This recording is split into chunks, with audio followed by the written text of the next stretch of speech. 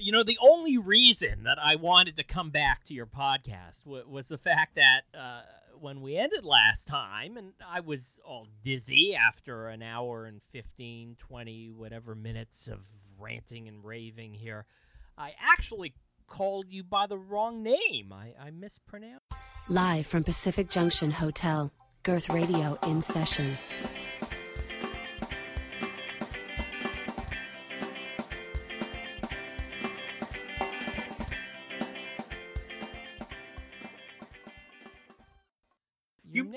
You mispronounced. You didn't call me Raheem or Salim. You call me Karim, which is cool with me. I had a guest on many moons ago, who I think had called me Amir. And the first time the guest said it, I thought I misheard. I said, did he? And so I didn't want to correct him. So I said, let me listen to this. Let me listen to him and make sure that I did not mishear him. And so he said Amir 2 more times. And I think he even said, thank you, Amir, for having me on.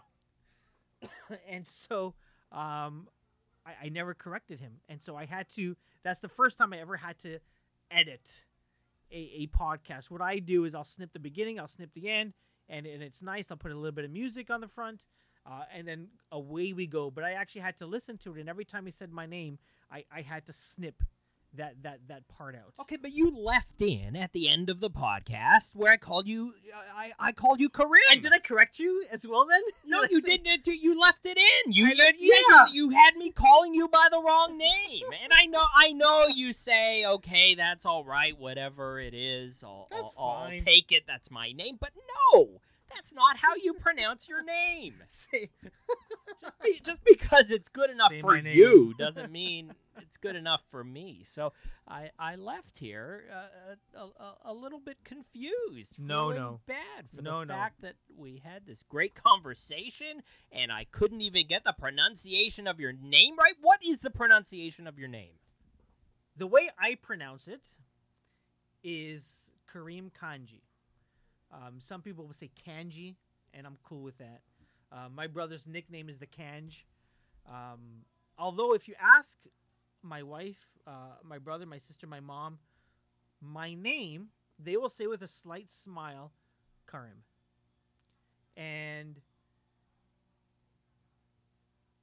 I don't call myself Karim. I don't call myself Karim. I call myself Kareem. And so whenever they say my name, what I would determine as incorrect, I always correct them. So even if my mom says, Karim, come here, I say it's Kareem. And it's a default. I don't even think of saying it. It just comes out of my mouth. So, you called me. It was a pronunciation of my name. It was a pronunciation. Yes, it was a version of my name, and that was cool with me. And I'm known to very seldomly listen to my own podcast because I just think my voice sounds really, really strange. So if I did correct you and I didn't take that out, I didn't mean to call you out on that. It's just a default mechanism of mine. No, it was me, right? Yeah. I come from the world. It wasn't me, it was you. Print journalism. They ingrain it in your head in journalism school. If you spell a name wrong of a person, place, or thing, it's an automatic failing grade. So everyone who went to journalism school walks around feeling guilty whenever they end up getting a name wrong because from the start of their career, they were told that it was the worst thing that you could possibly do. So I came back to see you at the Pacific Junction Hotel to make up for the fact that I couldn't pronounce your name right last time. Now, I thought the worst thing would be to plagiarize in journalism. Yeah, that would be that's even worse. pretty terrible, too. Yeah, but the assumption is that you're not going to do that, even though we see incidents happening more and more. But really, look, I'm invited onto your podcast. The least I could have done was confirm how to pronounce your name. Well, how difficult can that be? There you go. Say my name. Kareem. I just wanted to say that. Okay, welcome Well, yeah, exactly. Like the show says, welcome back, Mark, to the show, and I'm gonna make you do this again. I know you did it the first time we were on. You said May? Is that when I had you on back in May? Yeah, early May. Wow, it was a real rainy day. That's right. You had your umbrella. And tonight here we are. It's the middle of July. The sun is still up here after dinner time. People are out on patios, walking around, having fun, soaking up what's left of the sunshine. Mm-hmm. And we're sitting here in this steamy little booth trying to solve the problems of the world. We're doing the important work, Mark. I can't believe that this is our idea of fun. But That's hey, we found each other, right? That's why we get paid the big bucks. The two guys in the whole town who are considering this something to do tonight. Yeah. And I think we'll come out better for it. Yeah. Yeah, I wanted to come here to talk about my newsletter, 1236. Yeah. Toronto's daily news burrito, which comes out every day at 12:36 p.m. Monday to Friday. Monday to Friday. Yeah, most Mondays to Fridays.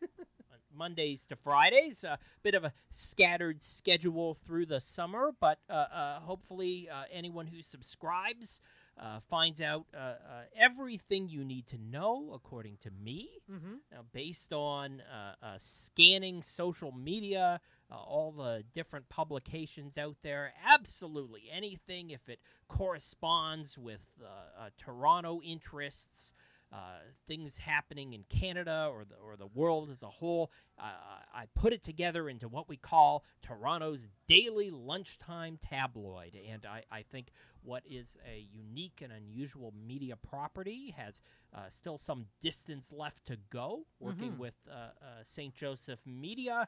And we have some potential plans for fall that will take this brand in a few different directions. There you go. So just like fall brings us new TV series, I'm looking forward to. I don't know if it's going to be a Netflix special. More likely more podcasting. But the flagship product, the 1236 newsletter, whatever happens to it, we're committed to this idea of putting this thing out. Nice. And I satisfied my dream here, what I wanted to do, to be the definitive column of its kind for readership around the greater Toronto area, and the place where certain subjects are covered that no one else is caring about, at the same time being a lens on the media and thinking about what everybody else is doing and reflecting what the readership is interested in, and letting them see it back in their face, you know, in one package every day that they can soak up and take in and understand this state of the wacky world that we're in. Nice. Which keeps getting wackier. You might have noticed. It does. And I remember you gave me a lot of homework this weekend. You know, was it really that bad? It wasn't so overbearing because a lot of it relates to the topic that I wanted to discuss with you here today. Yes. Right? Which really comes down to identity politics and where we see ourselves reflected in pop culture, journalism, media, broadcasting, whatever it is. Yeah. And I wanted to get into the fact that you recently stepped into the Lion's Den, News Talk 1010. Yeah. Suddenly you're in their Rolodex, their guest list as one of those personalities who comes in and speaks on a panel on the morning show with John Moore, right? Yeah. You had Jerry Agar hovering around you, right? He literally does hover because he stands when he's on the air. I guess he's read all those articles about how sitting too much can kill you. He doesn't want his life cut short by staying in a chair. Yes. And so you've been on a few times now, right? 2 or 3 I've been on 3 times. Number 4 will be this Friday if everything works out. Okay, so here you are finally, a mainstream media personality. It doesn't really take much, and let's face it, most people who hear you on there have no recollection of what you were talking about, right? It's just like, hey, I heard you on the radio. Yeah. You sounded good. You asked them what you talked about. I don't remember. Yeah, I'm really actually shocked recall. by the people that tell me they heard me because I look at them and I go, you didn't strike me as a 1010 listener. I thought maybe you'd be a CFRB guy. Sorry, CFRB. I thought you'd be a CBC person. So it's interesting the number of people that have come up to me and said, you were on 1010 in the morning. But do they remember what you said? Did they have any memory of what it was about? They do not. It's morning radio, right? So they're busy getting ready for work. They're busy driving to work. They are not, they're not listening with the intent on really learning anything. They're listening because it just happens to be on. That's my thinking of morning radio. I mean, we in our house, we listen to Matt Galloway on CBC Radio, and he'll be talking about something, and I'll be at the breakfast table eating, and my wife will ask me a question, and I go, sorry, I wasn't listening. I mean, the radio's right behind me, and it's on, and I can hear it, but I'm not actively listening. It's like that hum, in the background. Not to say that that's what I consider Matt Galloway, but that's morning radio, because you're just busy making sure that you leave at whatever time you need to get your kid to a summer camp or to catch a bus to get to the office on time, to beat traffic. There's so many things going on. Okay, well, let's get down to the fact. Let's do that. There are not a whole lot of people with your name on commercial talk radio. No. You hear the name Kareem Kanji. Yes. On News Talk 1010, and you think, this sounds a little bit different, right? There haven't been a lot of guys named Kareem on talk radio before.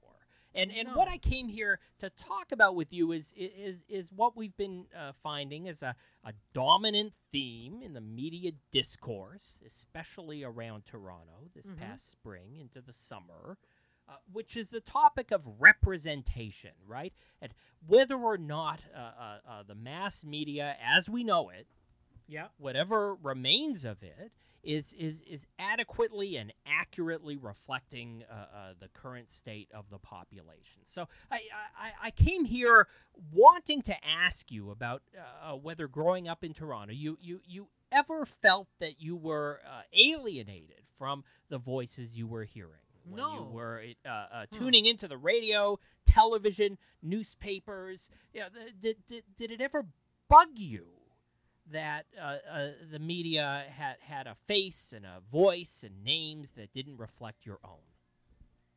I do remember Sunil Joshi on CFTO TV doing. I remember that name and I remember that face, and he was the first that I can remember brown as opposed to black person on my TV. And I had never seen that. But when it came, it was nothing that I would watch television or I'd listen to the radio, and I would ask myself, where is the brown voice? Where is the brown person, speaking about my experience? Because for all intents and purposes, my experience is Canadian. I don't remember being anywhere else. Traveled all over the place. Okay, but you weren't born in Canada. No. So my parents were born in East Africa, in Uganda. They in the late 72, early 73 had to leave. So it had to have been late 72. Had to leave Uganda because there was a dictator there, Idi Amin, who expelled. So you got to leave. If all the South Asians, all the Asians had to leave the country literally immediately. So if you had a business, you had no time to sell it.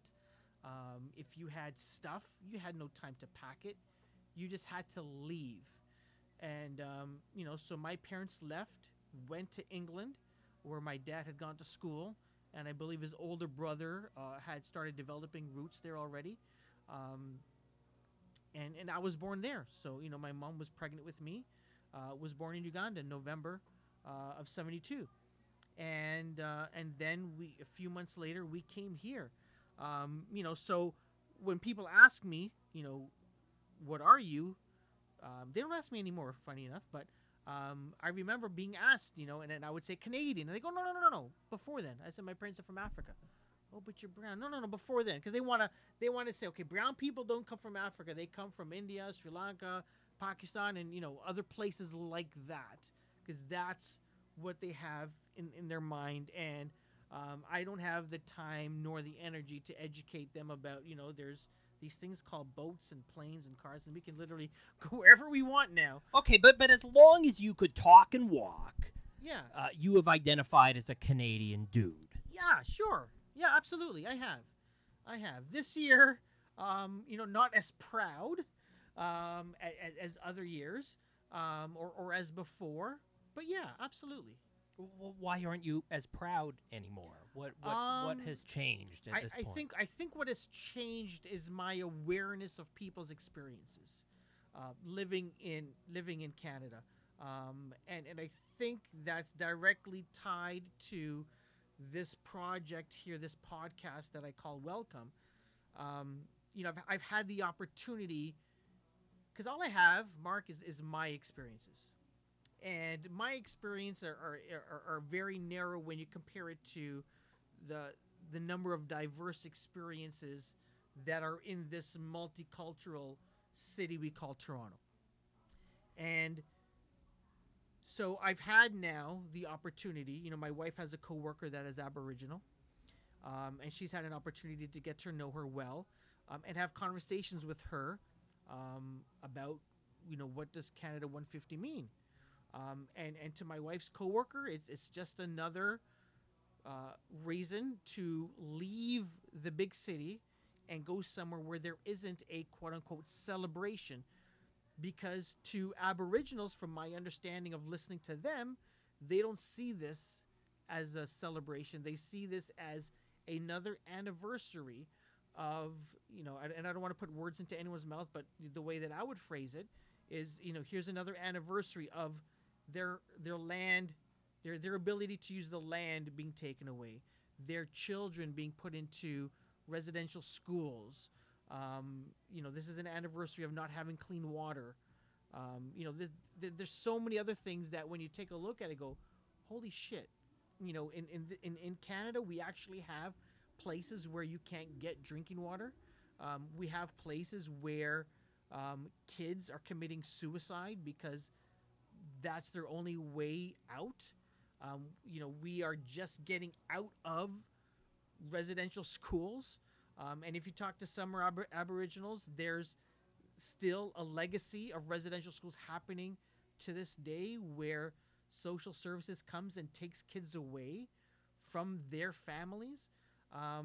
So I've become more aware because of this podcast, because of me reaching out and saying, you know what?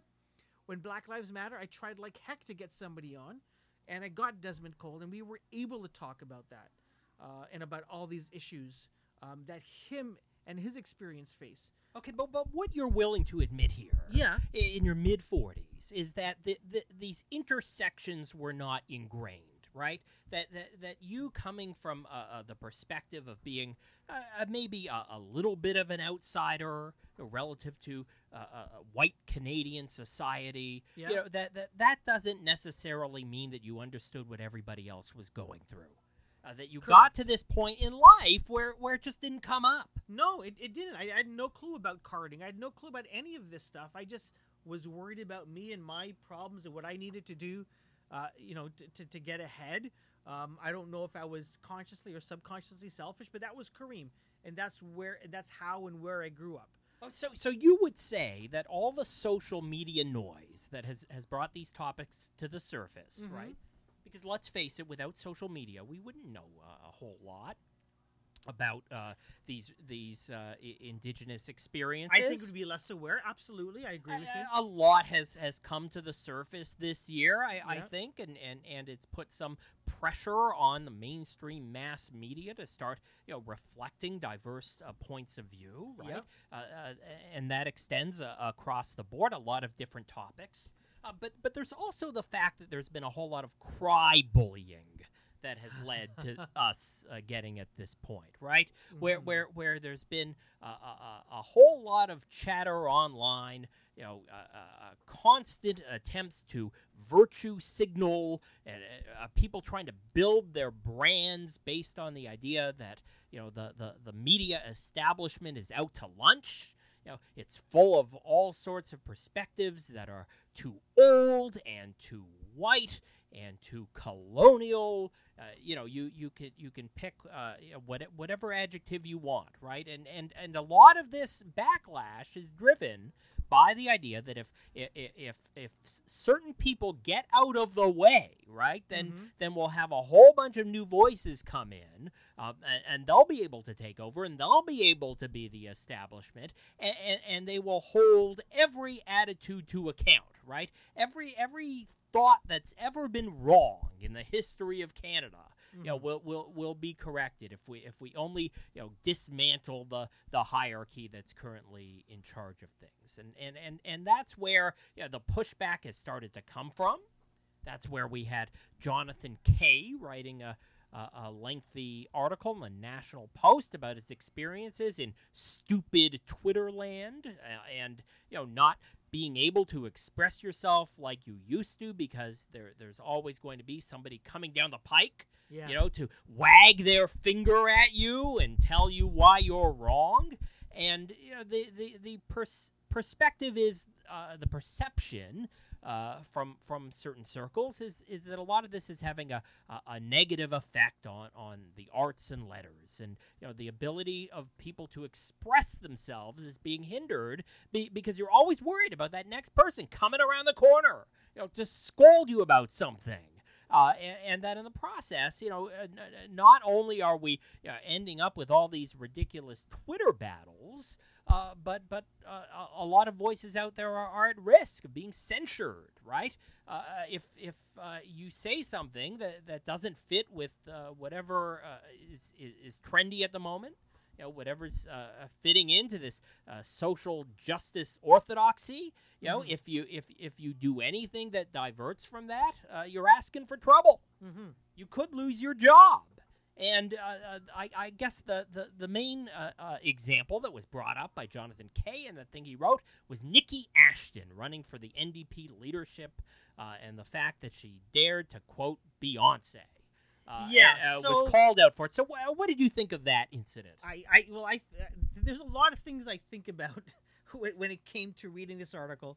So number one, I think that it's interesting that it's okay for someone like a Jonathan Kay and Jonathan Kay himself to have a platform where they can opine, but for someone to use Twitter to opine, it's now an attack on him, and it's an attack on media, and it's an attack on free speech. Well, the same free speech that Jonathan Kay has is the same, to write in the National Post is the same free speech that someone has to go on Twitter and say that I disagree with you and your points that you made about, this, that, or the other. When it came to the Nikki Ashton thing, I found it very interesting that he used that as an example. Nikki Ashton, who's running for leadership of the NDP party in Canada, uses a Beyonce line. And I can't remember which quote-unquote chapter of Black Lives Matter that had an issue. That was from Vancouver. Black Lives Matter Vancouver, let's call him that then. Said, appropriating Black culture. But let's stop there and let's look at that. Number one, it's an opinion that Nikki Ashton appropriated Black culture. Number two, I personally would disagree. I don't think it's appropriating. I think she's just quoting someone that just happens to be of a different skin color. Now, that's Kareem's opinion. Doesn't make Kareem's opinion right, doesn't make it wrong, just makes it an opinion. Black Lives Matter Vancouver saying that is exactly the same thing. Doesn't make it right, doesn't make it wrong, doesn't make it anything, except it makes it an opinion. What Nikki Ashton did was take it as truth. She interpreted it as, okay, fine. Now there might have been political reasons. I I would guess, being the quasi-cynical person I am, that, yeah, maybe there was some thought about it's better not to fight this battle. It's better to fight another battle and get these guys on my side because I'm going for this leadership that she wants, right? And for Jonathan Kay, who I believe is smarter than other people might think he is, to use that as his lead, I thought was lazy. I thought was disingenuous. And he should know better. But because the National Post will publish him, he's able to, quote-unquote, get away with it because people say, oh, he's writing for the National Post. He must know what he's talking about. Okay, but here we're hearing endlessly every single day about the fact that the newspaper isn't what it used to be, right? There's been cutbacks and layoffs and buyouts, and the interest in what any one publication has to say about anything has diminished so much over the years. And the way to bring that back, in theory, is to put more effort into what they're putting out there. But more and more we're just seeing cheap, lazy opinion columns and roundups about what people are talking about on social media. Not a whole lot of heavy thinking, right, into what passes for mainstream mass media these days. But are we not allowed to laugh at a situation like Nikki Ashton, right, referring to this Beyonce lyrics, to the left, from the song Irreplaceable, that's what she was referring to. Yeah. She was talking about her own policies to, bring the NDP back to its socialist roots, to the left. Yeah. Trying to hit a nerve as far as pop culture is concerned, reference something that a lot of people have heard about. This is music that's made by the masses, the producers of this song in particular. I think they're Norwegian. A couple guys producing under the name Stargate. It makes me think about the fact that when I was getting started in this whole journalism racket, right? The main thing that I was focused on writing about, pop music, mostly recording artists who happen to be black, because that's what was taking shape at that time, right? It was offshoot of the whole hip-hop industry, where there were a lot of more popular artists, bubblegum music, mostly aimed at adolescents.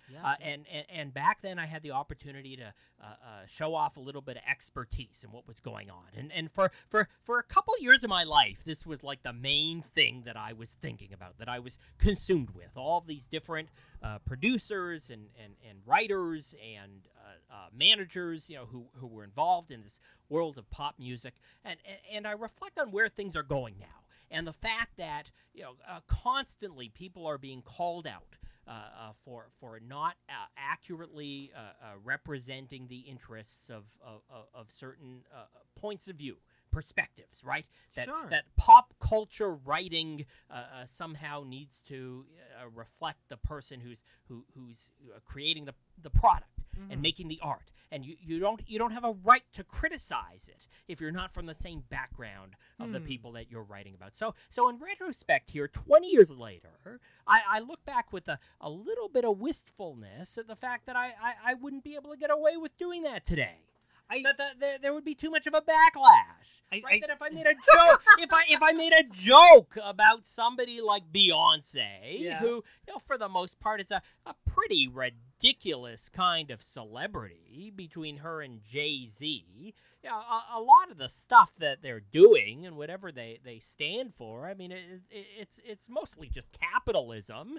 It's exploiting whatever they can to try and make a buck, making millions and billions and beyond. But to be somebody who in a little free newspaper would make a snarky comment about these things, the backlash wouldn't let me. I wouldn't be allowed to be a critic about this stuff. Maybe.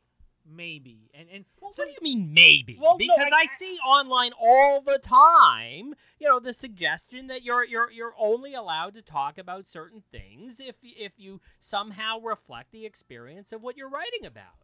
So whether that's a skin color or religion or a shared point of view, that you have some sort of intersection with the art that you're commenting on. But no, you think I'm being a little extreme in the way that I see it? I think so. I don't. No one's ever gone and complained. Well, I shouldn't say that. So here's the thing. We all, with social media, specifically, the Twitters of the world and Facebook and everything else, but Twitter not being a walled garden, you can go and see it even if you don't have an account. I think with all of these things, online forums, on Reddit, in comment sections of online newspapers, it's so easier now for you and me to flip open our laptop, to swipe across our phone, and to leave a comment. Years ago, we had to go find a pen, and we all know everyone loses pens. You had to find a pen. You had to find a nice lined paper. What's it called? Hilroy? Yeah. Hilroy paper. You had to find an envelope, and they never sell envelopes one at a time. You had to buy a batch of them, and then you had to find a 50-cent stamp, and that's another topic in and of itself. And then you had to write to the editors. You had to find a freaking address to write to. So you had to get a newspaper and flip through it to figure out where is the Toronto Star, and then you had to write to the editor, and then you'd send it in. You had to go and find a mailbox or a post office. And I'm old enough to remember where my local post office was. But now it's so much easier to voice an opinion, and it's so much more acceptable to be someone that has an opinion. If you and I were born in the 40s or 50s, and we grew up in the 60s, where if you knew somebody who was marching somewhere. Today, that's now gone digital. Now, I'm not saying that every single person is marching for something socially good, but now the opportunity for, no matter what your position is on politics, on social issues, on economics, on who your favorite sports team is, or your favorite musician or music, or whatever the case may be, you now have a place where, even if you've got no one following you and you're following no one, where you can tweet out something. So that's all noise now that we can see. Before, when you were writing for iMagazine, they might not have written to you, but they were writing to your editor most probably. Oh, well, not really. No, because because it was popular culture, right? And the presumption was that it existed for everyone. Fair enough. Now we're at a point, where you have to have certain permissions in order to express an opinion about things. Look at the way that people reacted to this Wonder Woman movie that came out at the beginning of the summer, right? I mean, they would find all sorts of things that were problematic. She wasn't strong enough. She was too strong, or I saw everything. I mean, the way that it was being picked apart, it's like you needed a multiplex with like different versions of the same movie, right? Listen. One in which Wonder Woman was Israeli, one in which she was Palestinian, one in which she was transgender. Did you watch Spider-Man: The Homecoming? Spider-Man: Homecoming? No, I missed that one. I'm not big on these superhero There you go. movies. I've got an 11-year-old, so I go to almost all the Marvel. You're the expert in the room. Yeah, and so it was amazing. So the last episode, I had Simu Liu. I am so sorry if I've mispronounced that. But him and I were talking about Asians on TV. One of the things we were talking about was that, and we talked a bit about Hawaii Five-0, and a couple of Asian actors quit because they weren't paid at the same rate as their white co-stars were. And so one of the things that we were talking about, was this issue. And one of the things that I found amazing was that we're used to Flash being a big, huge white guy with blonde hair. Well, Flash in Spider-Man: Homecoming was a brown dude. We're used to MJ being straight black hair, beautiful white girl. I couldn't tell what MJ's ethnicity was. There was a mix there. Peter's best friend was a Asian. His quote unquote love interest in the movie was black. And it occurred to me, that's New York City. That's what a New York City's supposed to look like, right? So when I saw that, it was amazing. When I saw what was that Marvel show on Netflix that came out before Iron Fist?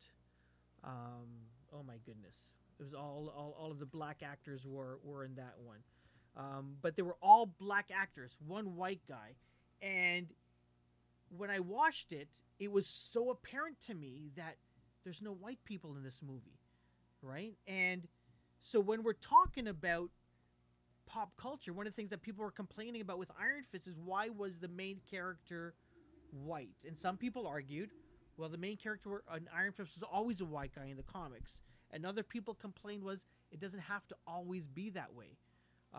And so Spider-Man Homecoming, it was obvious to me when I looked at it, I said to myself, they've actually, on purpose, put in people from different backgrounds, right? And so when I saw that, and when I see that today, I recognize it and I see it.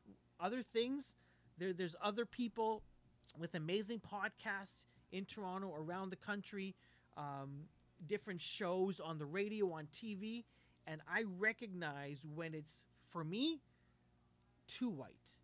I recognize when I see people of color, right? You pointed out that movie that recently came out with the Indian actor and a white girl, and people are complaining about... Yeah, The Big Sick. The Big Sick. This is a true life story, and people are writing articles about, why does the brown guy or the black guy always want to get the white girl?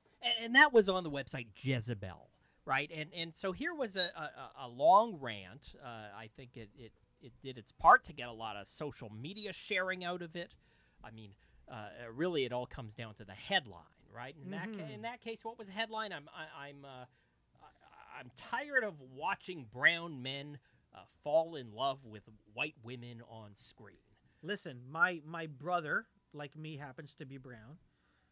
His wife happens to be a brunette, and for me to give that article to him and say, hey, listen, Jezebel says that you're not supposed to, be married to this girl and that kid that you have, didn't you read the article? Mark, everyone now has the ability to have an opinion, whether it's okay, but the opinion only matters if enough people amplify it, right? The signal has to be boosted in order to mean anything. Everyone's boosting that, right? So whether I write or not, I've got the ability to share. And so if I'm that person that loves to share and send and like and all of that stuff, I'm going to do that. So I don't think that social media signals should mean much, because but consider the fact that a generation ago, who would have been writing an article like that? I don't want to see mixed race relationships in the movies. That would have been something written by a Grand Master of the Ku Klux Klan. But because everyone can write and everyone can publish, and it's so easy to get a WordPress up, it costs you a couple of bucks to buy a domain name. You can figure out with a WordPress or a Squarespace how to get ads up and stuff, and boom, you now have a publishing site that you can make some Google ad revenue now. Okay, but in the case of that commentary, right, it came from a reputable outlet, something that a lot of people are already subscribed to and showing up in their feeds, and I wondered, how do you respond to that then, right, as a brown guy? It's a true seeing story. A commentary, I realize that, but still, it's creating this outrage, or at least it's an opportunity for somebody to state a case that you shouldn't represent these types of relationships at the expense of showing people with their own kind. Yes, so I've seen, so again, number one, it's this writer's opinion on a quote-unquote reputable site. right? And again, that's a commentary on entertainment. But at the same time, we would complain that, why are all couples white? So there's you got on the one side, there's too much white. On the other side, thank goodness there's a mix, but we'd like the mix to be a little bit different. Why couldn't it be a white guy going after an Indian girl?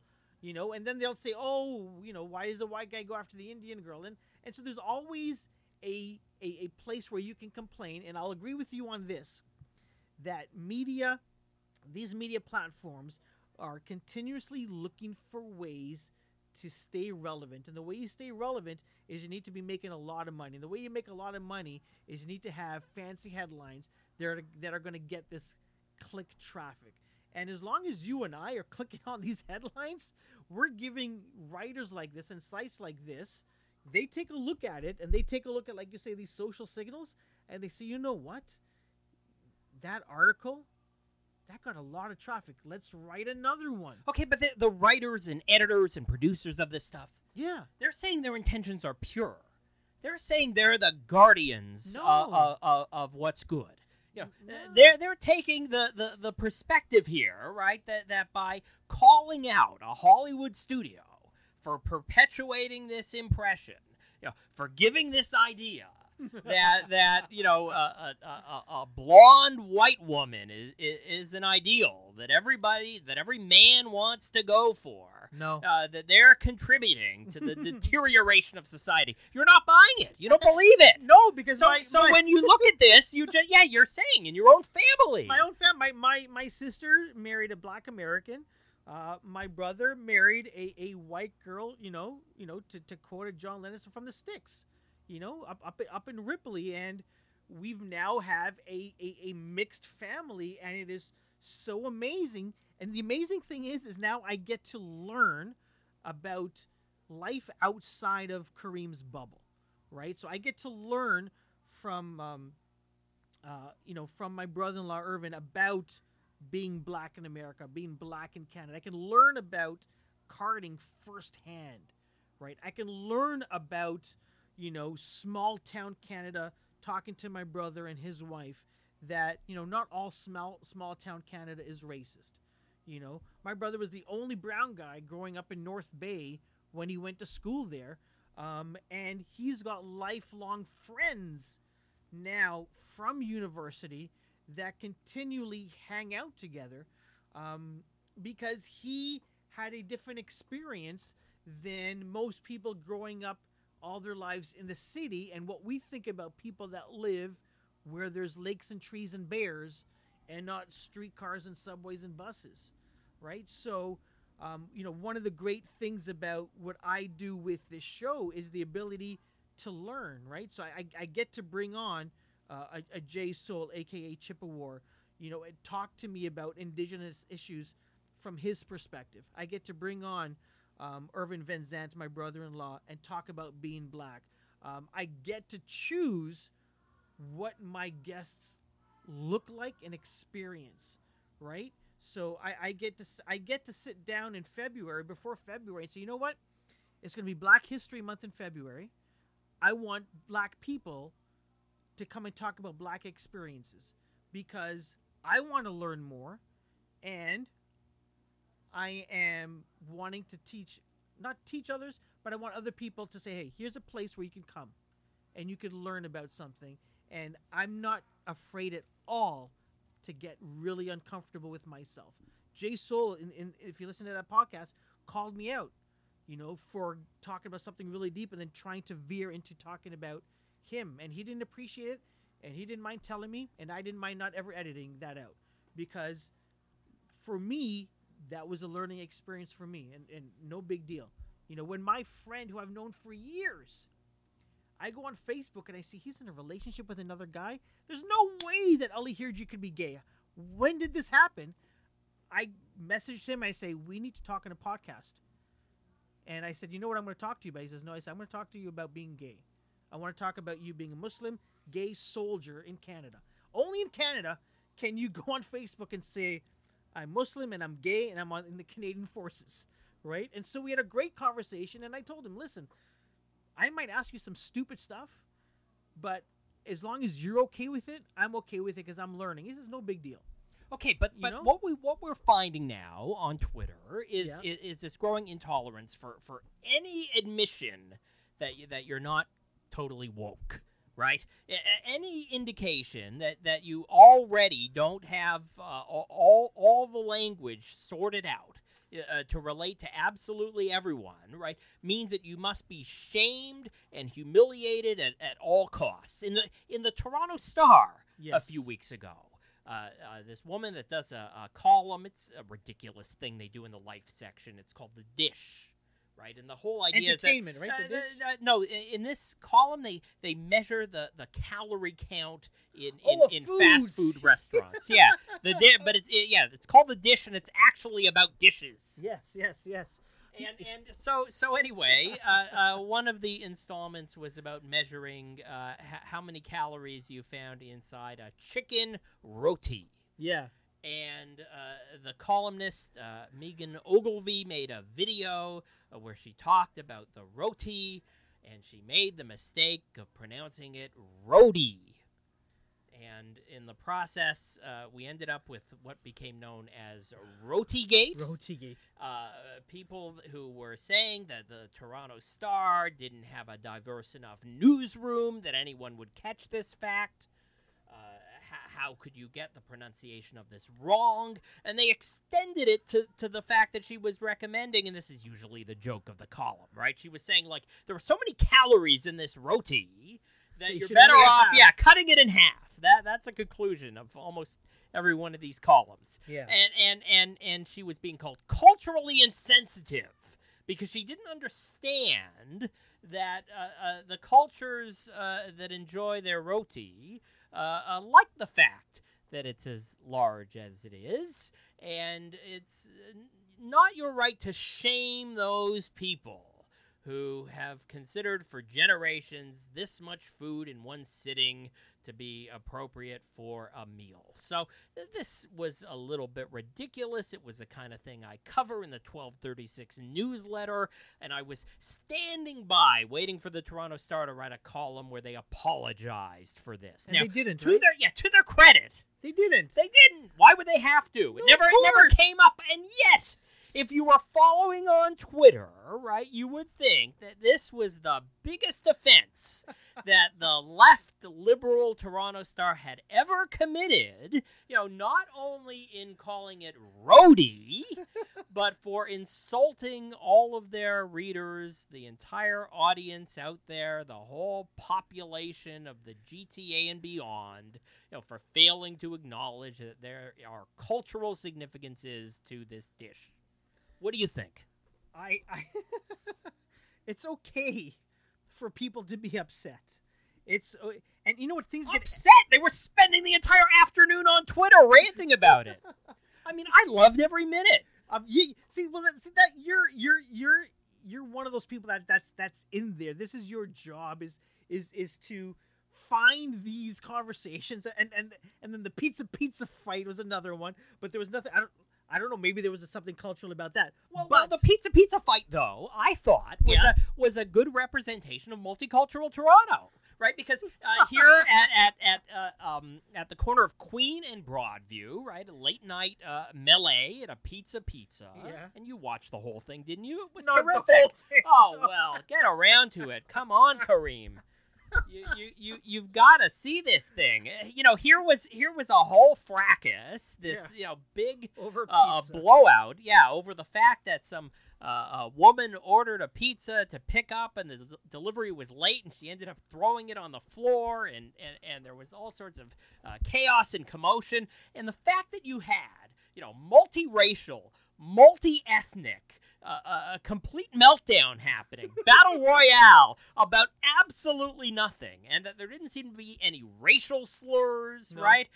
There wasn't any misogyny that anybody could tell. They were very polite. It was the most Canadian brawl ever there at Pizza, and I think we'd want to wish for more of that in society, right? Where a whole bunch of people in a pizza at 3 a.m. are going absolutely berserk. Listen, if I'm hungry, and yet we're all going home happy and satisfied. We're all Canadian. We can all have a big collective breakdown and yet still shake hands in the end. people will do things when they're hungry and angry. I mean, that's all it was. Someone had a phone. Someone was hungry. Someone was tired. They became hangry, I think is the term, and all hell broke loose. And there's another cell phone there, and I'm sure there were multiple cell phones that were capturing that this whole event. But back to RotaGate again. Someone mispronounces it. And it was a white woman, right? So it's like, let's all gang up on her. Let's target the fact that here's somebody with a job in journalism who is showing by the fact that they can't pronounce a word, that they should be better plugged into the multiculturalism of Toronto, and they're showing their ignorance, their naivete. You're not buying it. I mean, this is the sort of thing you laugh about. Listen, I laugh about it. Other people laugh about it. If this was a different Kareem Kanji sitting here, you wouldn't have come here again, because how dare you call me Kareem, instead of Kareem? And to me, it's no big deal, but to other people, they could be very culturally sensitive, to these sorts of things.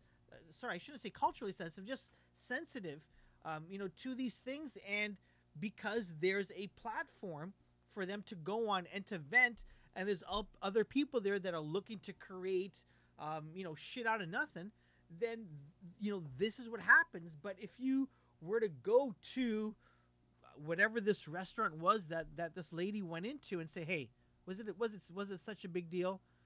I say, no big deal, man. People are coming here buying rotis all the time. Call it whatever you want. Just pay the whatever amount of money that it costs, and we're happy. You want to eat half of it? Eat half of it.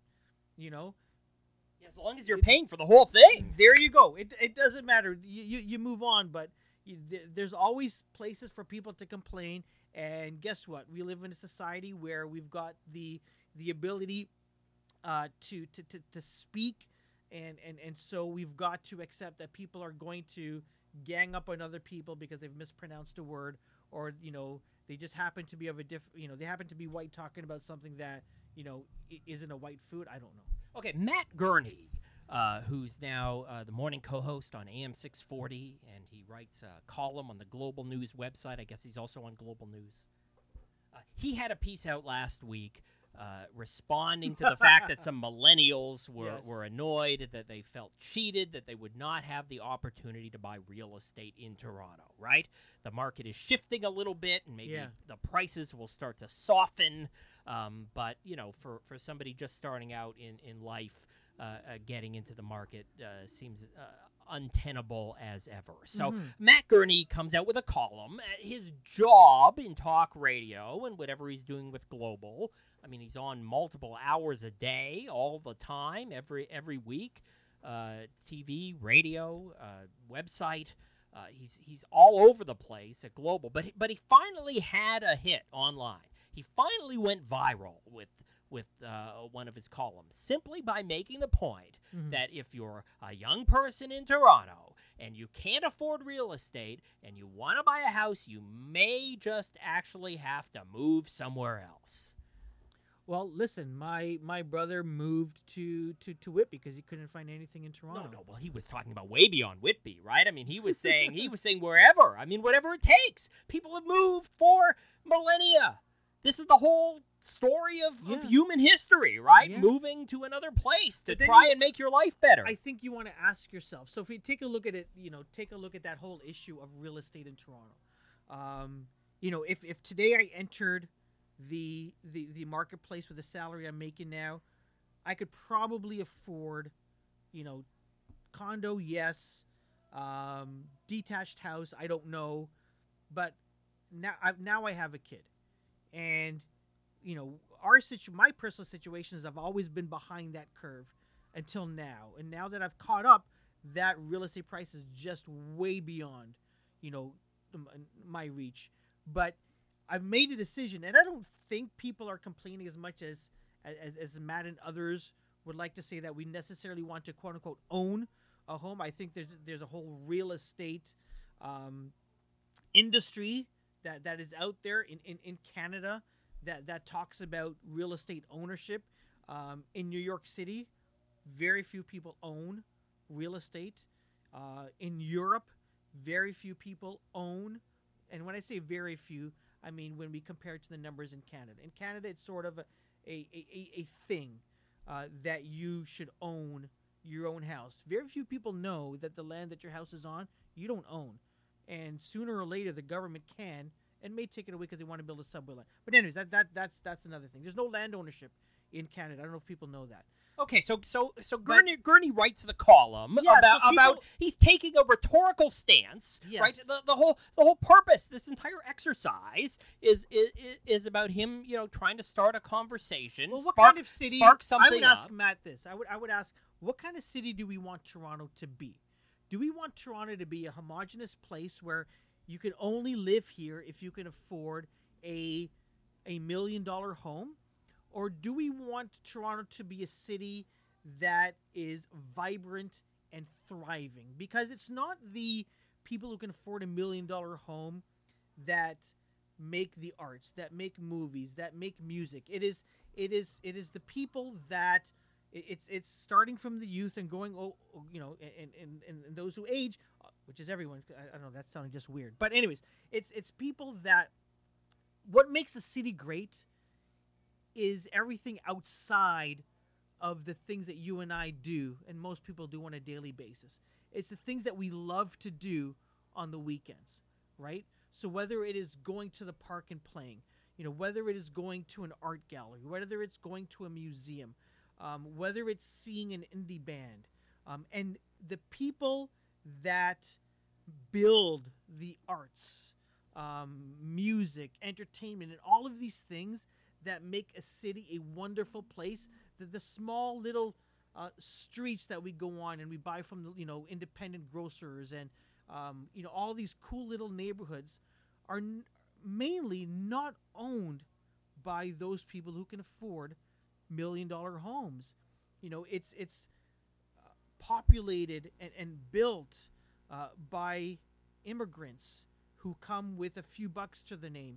It's built by people who love the arts and do a craft that they love, and don't have an issue of driving towards making $1 million. And there's so many more things that make a city livable, make a city enjoyable, that is more than just owning a house that is on average $1 million in Toronto. So I think the Matt Gurneys of the world, I think Treb needs to put the fire to, the fire needs to be put to their feet, and other real estate boards as well, that, listen, fine, people invest in real estate they wanted to appreciate, but guess what? No one's ever bought a home to live in with, saying this is going to go up in value. They buy a home to live in to create memories. My mother will never leave her home unless it goes to someone else in her family. Why? Because that's where the kids grew up. That's where the family grew up. And there's so many stories like that, and that's what's important in the city, not the freaking price of real estate, but because it is so hard to buy a home, and I don't care what they're saying about homes not going up this month, and now it's becoming even more and more difficult to even rent, that we have to ask ourselves, guys, this is going to impact what Toronto looks like, and are we willing to live in a city, whether it's Toronto or somewhere else, that does not have the things that make a city enjoyable? It's a good discussion. Yeah. But in putting it out there, the backlash that Gurney got was, you're just another privileged white guy, and the only thing you deserve is to go away. So there's no engagement. I think he's privileged, and if he has a house in the greater Toronto area, of course he's privileged. I don't know. I don't have an opinion on the white thing. Okay, but somebody like that should be shouted down. That they should be told that any perspective you have on this thing. No, but I think he should be educated. I think. But he's working for AM 640 for Global News. These are we should know better. Yeah, Bigger. These are the most milquetoast operations. He's not writing for the socialist worker here. No, he's representing a status quo point of view, and listen, right? And he's happy to get all this attention. Yeah, fortunate enough to be paid for it, and I think it speaks back to the matter of how these debates play out on Twitter, right? Mm-hmm. And he could do hours and hours of broadcast broadcasting every week and make this kind of comment on the radio, and it wouldn't have been picked up on to the same degree as it did by putting words on the page. There's something about the whole thing where you put your byline on the top and some sentences and paragraphs beneath it. Yeah. That social media responds to in a way that they do nothing else. I mean, the world of media is enormous. I mean, you work in media, right? But what you don't work in is the area of like writing opinion columns. Yeah. And we see this focus right on the genre, which here we thought it was dying out. That this whole concept of just like, coming up with some premise, a thesis, it doesn't matter how strong it is, you're on deadline, you have to come up with something to fill the space, that something presented in that format, that specific way of writing and arguing is able to stir people up like nothing else. And this is what is stirring a lot of the outrage that we see that's out there. Even though, the next generation has moved on to other platforms, YouTube, and Snapchat, Instagram. Yeah. That's the way they express themselves. Absolutely. And the next generation of journalism, of opinion writing, of the kind of thoughts that enact social change, maybe they're not going to involve being the next person writing on the op-ed page of a newspaper. Last time I checked, that was on its way out. But the way people respond to these commentaries, you'd think that there were people that were reading newspapers like never before across Canada and taking their cues about what to think and what to believe, based on what that person with the newspaper column was telling them. I think they're reading headlines. But it doesn't really happen. I mean, it's not going on. It never did. The way of the world is not dictated by whoever's writing for the Toronto Sun, the Globe and Mail, the Star, the Post. These newspapers, the influence has started to fade. And yet, at the same time, here we have these young militant people on social media constantly insisting that if your opinion is wrong, you don't deserve the platform and you shouldn't be there anymore. And I think that's where a lot of this pushback has happened. So when it came to the topic of cultural appropriation, right, which was a word that was thrown around a lot in Canada spring 2017, how it came up, I don't know. Were you able to follow any of these debates? I'm asking around because there was so much chatter about this, and yet, I wonder how people who actually had lives outside of following arguments on Twitter, how much stuck with them? Like, what was the point of all this? What were they trying to say? What did you get out of it all? I think so. This is great. I mean, I talked to Jay Soul about cultural appropriation, and I started off that conversation with baseball teams and sports teams. So whether it's the Cleveland Indians or the Washington Redskins. And to him, it was more than that. To him, that was sort of low-hanging fruit. And I'm not putting words in his mouth, but to him, that wasn't the biggest issue. I think the biggest issue, when it comes to cultural appropriation, is this. When we talk about, we're just coming off of Canada 150. I guess we're celebrating it for the rest of the year here in Canada. But when we talk about cultural appropriation as it pertains to Indigenous peoples, it is, celebrating it is not going to your local gift shop and buying a made-in-China dream catcher. Dollarama. Dollarama dream catcher. They had a protest against those. It's that sort of stuff. It is, going to, the gift shop in your local Ontario or Canada Park and buying something that is indigenous in nature, like a soapstone sculpture or something like that, not made by an indigenous artist, right?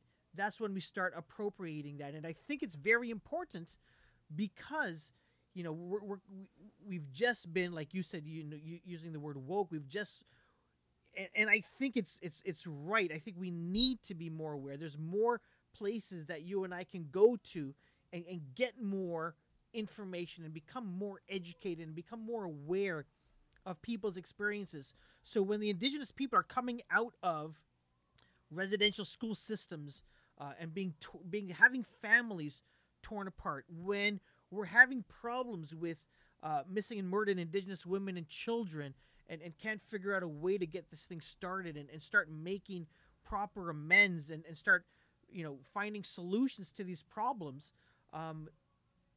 When black people are carded left, right, and center, whether it's legal or illegal, that cultural appropriation means these communities here who are trying to not just have a voice but have a place, and people who are not from those cultures or from those experiences taking those things and making it their own.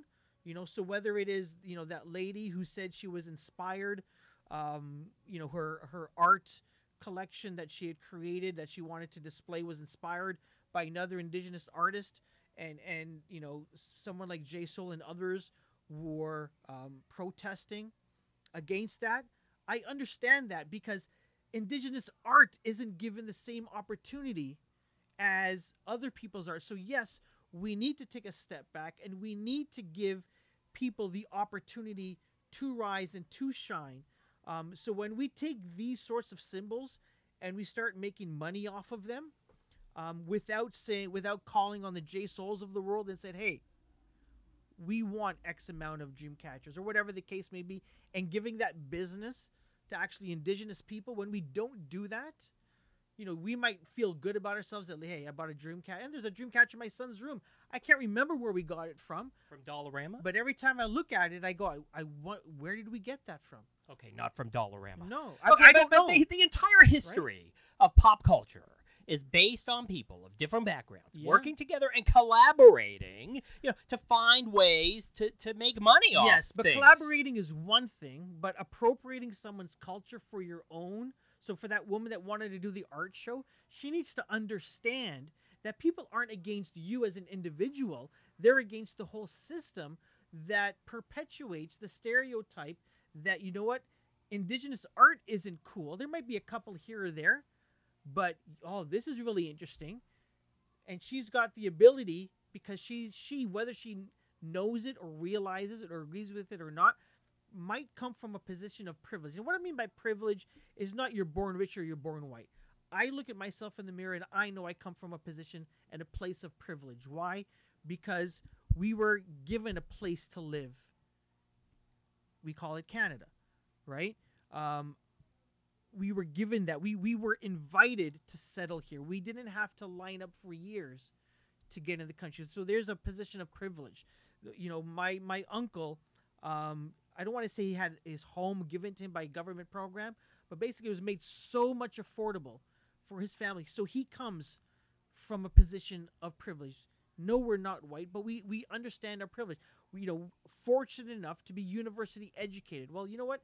There's thousands of children that, not because they're not smart, but because they're in positions that are not able to access, right? So when people, there's this cartoon that has gone around about equality, right? That everyone should stand on the same size box, to look over the baseball field. I don't know if you've seen this cartoon.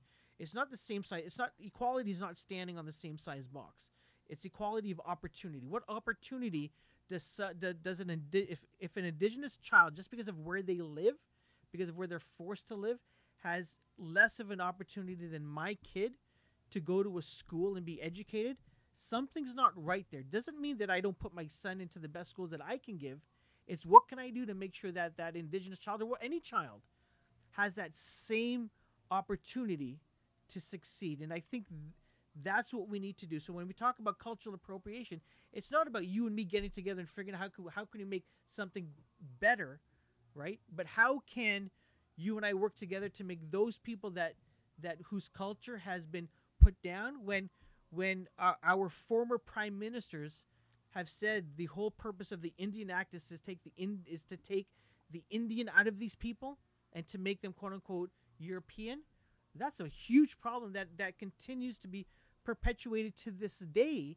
And so we need to take a step back and we need to pause and we need to say, how do we fix that shit, right? So that we can be proud when Canada 200, or prouder when Canada 200, so that we can wear a Canadian flag and say, you know what? we're moving forward now. We're not just seeing something. It's not enough that Justin Trudeau has a tattoo of a Haida, symbol on his arm. The reason that those women got upset in that press conference, I don't know if it was on Canada Day or just before or just after, wasn't because they didn't like the question. What it was insinuating, what I got out of it, because I listened to it, I saw the press conference, and it wasn't that they were just upset because they were upset. They were upset with the notion that we can put Harper and Trudeau on a scale and say, which one do you prefer? It ain't about which one do you prefer. It's about 500 or thousands of years of being put down. We need to bring them back up. So do you stick up for the activist who responds to a question from a journalist, right? Julie Van Dusen from CBC News, veteran parliamentary reporter, in response to the question by telling her, you're a white lady, you don't have a place here to ask that kind of question. You don't have a right to ask that kind of question. You're a white lady. I can see the anger, and I can understand the anger. Absolutely, I can understand that. Hey, if I had asked that, listen, people have been angry with me, and sometimes I have to look in the mirror and say, I didn't say anything wrong, but I understand what that person heard. And I think too often we take things at face value and we never take a look at the historical perspective. These women weren't fighting for today. They weren't fighting for whether to celebrate Canada 150 or not. They've been fighting for years. Canada 150 just had a spotlight that they were able to get into and say, hey, you guys are now listening to Canada 150, now listen to us. Gavin McInnes, does that name ring a bell with you? It does. Where He's do I know that? He's a bit of a buffoon. He's got a fraternity called the Proud Boys. Oh, yeah. Those guys that interrupted. Yeah, that's right, in Halifax. Now, in a previous life, he was a co-founder of Vice magazine. Really? They ended up buying him out before it became a bigger media empire. But originally, when it was a kind of alternative culture magazine in Montreal, he was the main editorial driver of the whole thing back then. And now he's moved to the alt-right, and he's the main architect of the Proud Boys. So I guess you clued into this incident that happened in Halifax, Canada Day weekend. Yeah. That was disturbing. It was 5 members of the Canadian Forces that showed up there. Yeah, I'm glad they're not in the Forces anymore. Wearing their Fred Perry shirts. Gavin McInnes nominated this as a uniform. A whole code of conduct about how you should behave. One of the things that a lot of the stories picked up on was the fact that Gavin advocates that they should limit their masturbatory activities in order to stay strong. Yeah.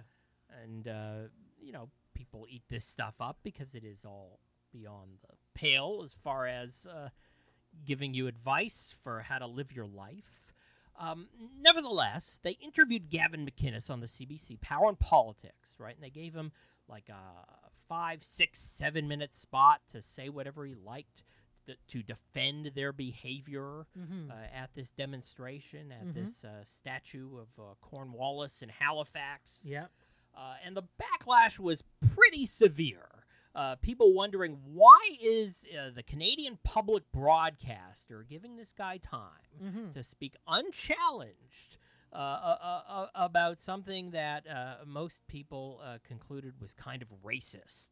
He got away with it. And the next day, they came on the air to apologize for the fact that they didn't run an opposing voice for somebody to balance it out. They tried to make up for it a day later. Yeah. They explained the fact that the same Gavin McInnes was under fire for making anti-Semitic comments on a trip to Israel a few months earlier, that they didn't acknowledge that. Same guy.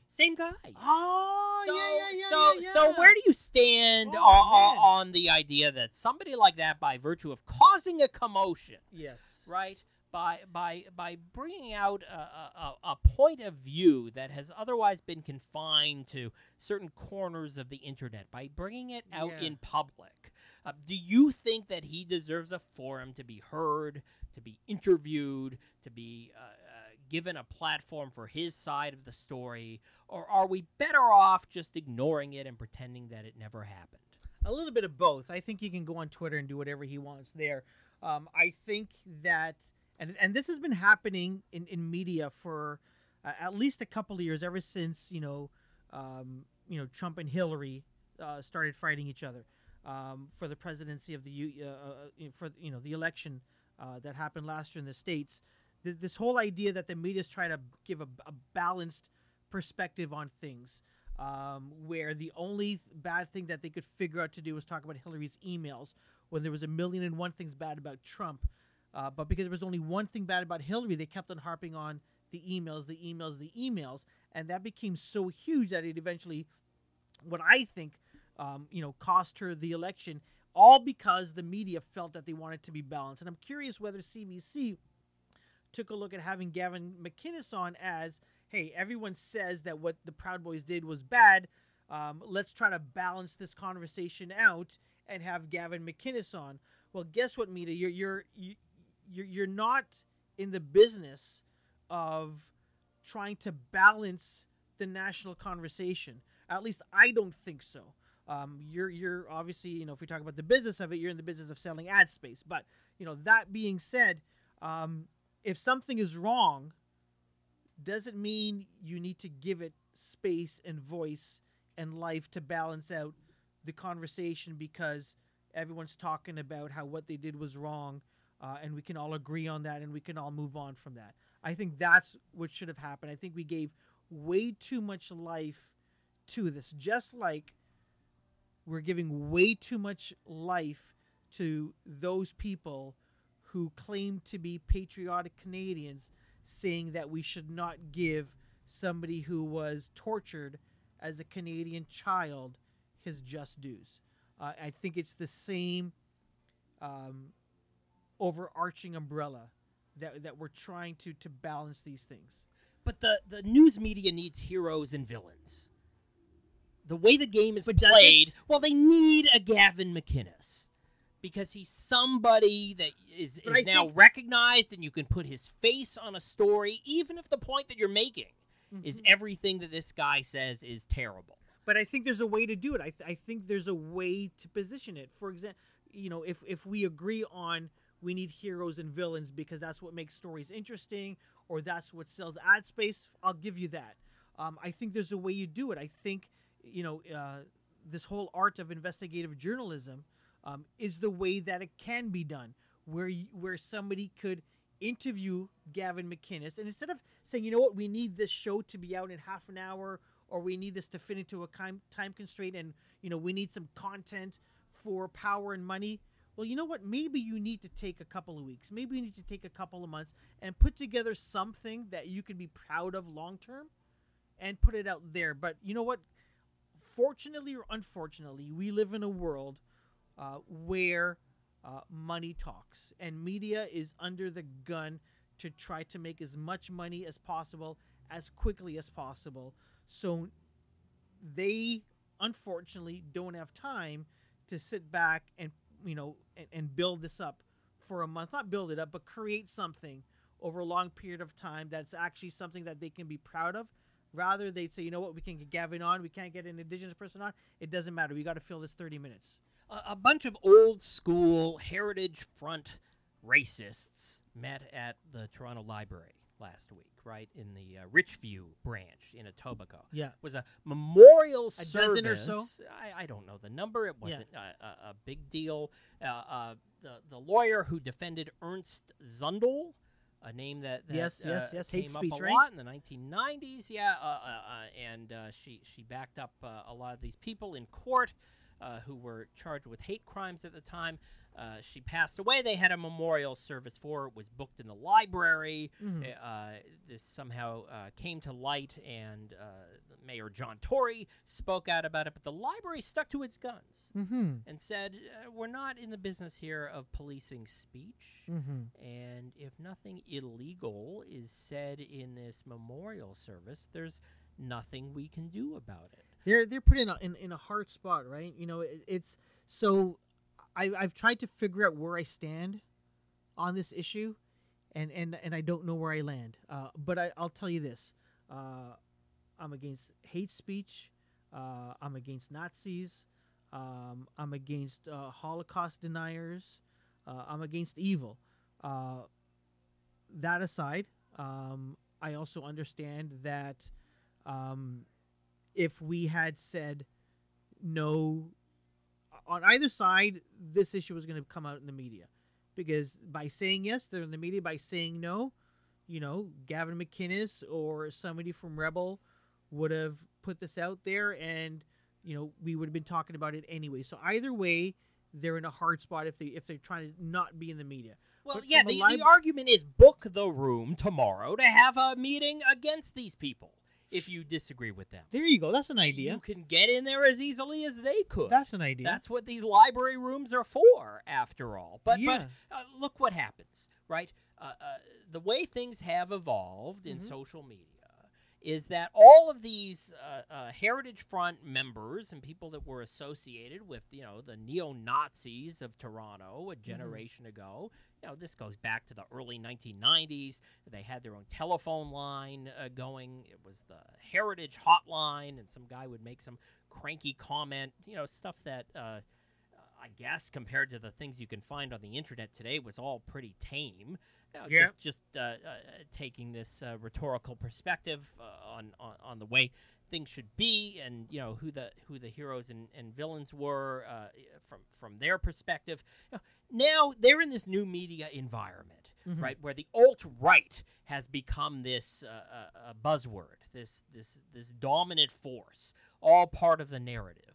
And I don't know how they feel about this. It seems like they're reveling in it, that they think this is terrific. About the fact that they were just once a bunch of cranks on the fringes of society that nobody was caring about.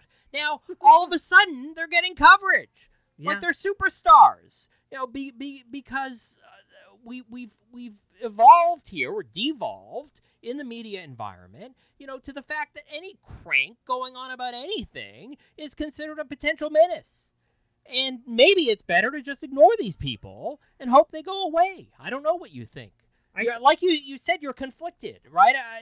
I mean, do we shine a light on it or not? The Proud Boys held some sort of rally at Queen's Park, and members of Antifa, anti-fascists, showed up to oppose them. Sure. There was a write-up in the Toronto Sun that I think captured it perfectly. The fact that it was an entirely exasperating experience. To watch two groups going at each other. After a while, you didn't know who was on which side. Yeah. They were showing up, ready for a rumble. All militant and trying to shout each other down, and you didn't know who the good guys and bad guys were. The problem here is it all comes down to the media. You're blaming the media. Well, it's them who's covering it, right? It's them who writes the article. Well, and or the news story. But it bubbles up, right? Well, it through bubbles Twitter up and from Facebook them, right? and Reddit and different forums. The can't- stuff is seeded somewhere, and it's given this authority. It's granted more power than it's ever had before because it's a quick fix. It's a way to find, somebody's mad about something on the internet somewhere. We've got a story. Woman walks into a medical clinic in Mississauga, right? Starts venting about the fact that she wants a white doctor. Yeah. Remember that story? Yeah. Well, listen. And that in itself, that was enough for columns and coverage all over the place. They blurred out her face in the Canadian media. They said it was to protect the child. That itself became a point of contention because TV stations are looking for eyeballs. Online, they're looking for inventory. On radio, they're looking to fill airtime. In newspapers, they're looking to fill pages so that other pages can be filled with advertising. And so whatever story they can find that people are then today going to click on and then share and then amplify, they're going to do. Whether that's right or wrong, that's what they're going to do, because that's what today's media landscape looks like. It's a place where money needs to be made, and whatever the quickest path to make that money is the path that they will take. As consumers of the media, we now have the opportunity to click on what we want. So when I go on my Google now and I swipe, from my homepage left, I get all these new news articles. Okay, and the first one that comes up here is by Fortune, Netflix earnings. Well, I can click here if I don't want to know about this, and I can click on I'm not interested in Netflix, and then Google will never show me another Netflix story again, or I'm not interested in stories from Fortune. And I can do that with every single article that I can do. So I can be someone who wants to be informed and enlightened and want really important information, or I can be someone who's just going to sit back and look at Twitter and see, what is my tribe clicking on and forwarding and amplifying, and just do that. Or I can just go on my Facebook page and what are my friends talking about and just read that sort of stuff. I can do whatever it is that I want to do. But the media is the one that seeds it. I'm the one that gives it growth. You and I are the ones that give it growth. And so, if this group of people are in the library doing this meeting, if some news outlet thinks it's important and other news outlets want to jump on the story because they think it's important, because their algorithms are saying to them, people are going to click on this shit, well, that's the story that we're going to be fed. What we're not going to be fed, is the stuff that shows up in National Observer, right? The stuff that takes the Bruce Livesey's of the world months to investigate, weeks to write, and people will read it once and then forget about it. That's the really important stuff. The stuff that comes out, in the Toronto Star, I think it's on Saturdays in the Insight section, where there's 2 or 3 pages of some really insightful stuff. Like it or not, just by looking at it that took lots of effort and that took lots of time. Well, I hate to break it to you, Kareem, but the stakes keep getting lower and lower.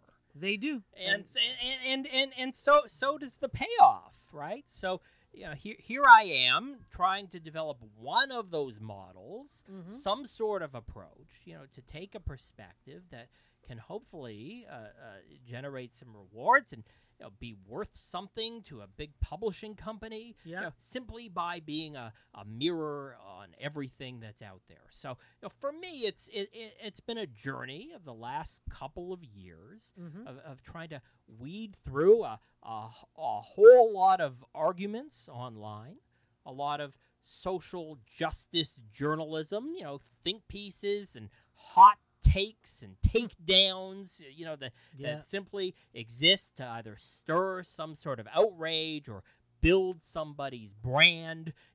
Filter out all of the nonsense. That is when I'm not celebrating it, when we don't find something that's so ridiculous that it's worth amplifying.